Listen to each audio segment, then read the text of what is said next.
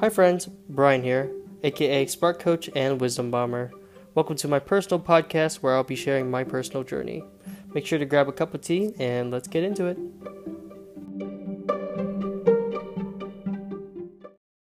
Storytelling is one of those skills that I would love to build out. And if you ever meet me and you want to hear a story, please tell me.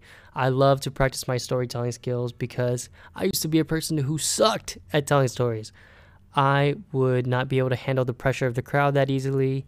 Just the idea of captivating someone's attention or being able to pass on a message or a theme or a moral through a performance, through storytelling, it gives me so much satisfaction to do. If it's one skill that I definitely want to be building out for the next 5, 6, 7, maybe my whole lifetime, it would be storytelling.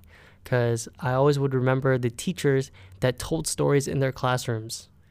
I would always remember when they broke the monotony of teaching the lesson to interject with a little bit of a personal anecdote. And that personal anecdote really would give flavor to what they were teaching. It would give perspective. It would give personal meaning. And I could see myself living or breathing inside the story that they told me. One technique that I use for storytelling comes from Lisa Nichols, one of my favorite motivational speakers, and not just a motivational speaker, but one of the best speakers in my opinion. I would even say she speaks a lot better than Tony Robbins. She uses a system called the dip. And what the dip is you start off with who you are right now, the big you, with all the accomplishments, achievements, and successes, and then you bridge into the dip, the lowest part of your story, the challenge that you faced, the conflict that you had.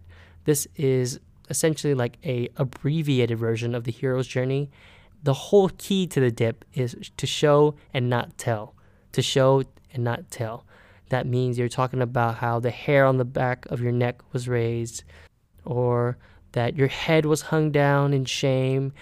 And once I started using the dip, right? Once I started learning that storytelling could be used as glue.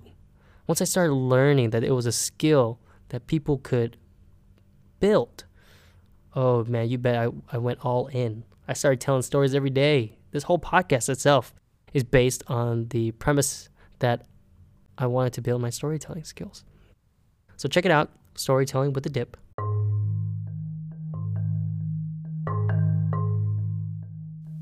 If anything in this podcast resonated with you, please reach out to me on Twitter at TheBrianToe or my website at TheBrianToe.com. As always, your feedback is much appreciated, and thanks so much in advance. I'll catch you next episode.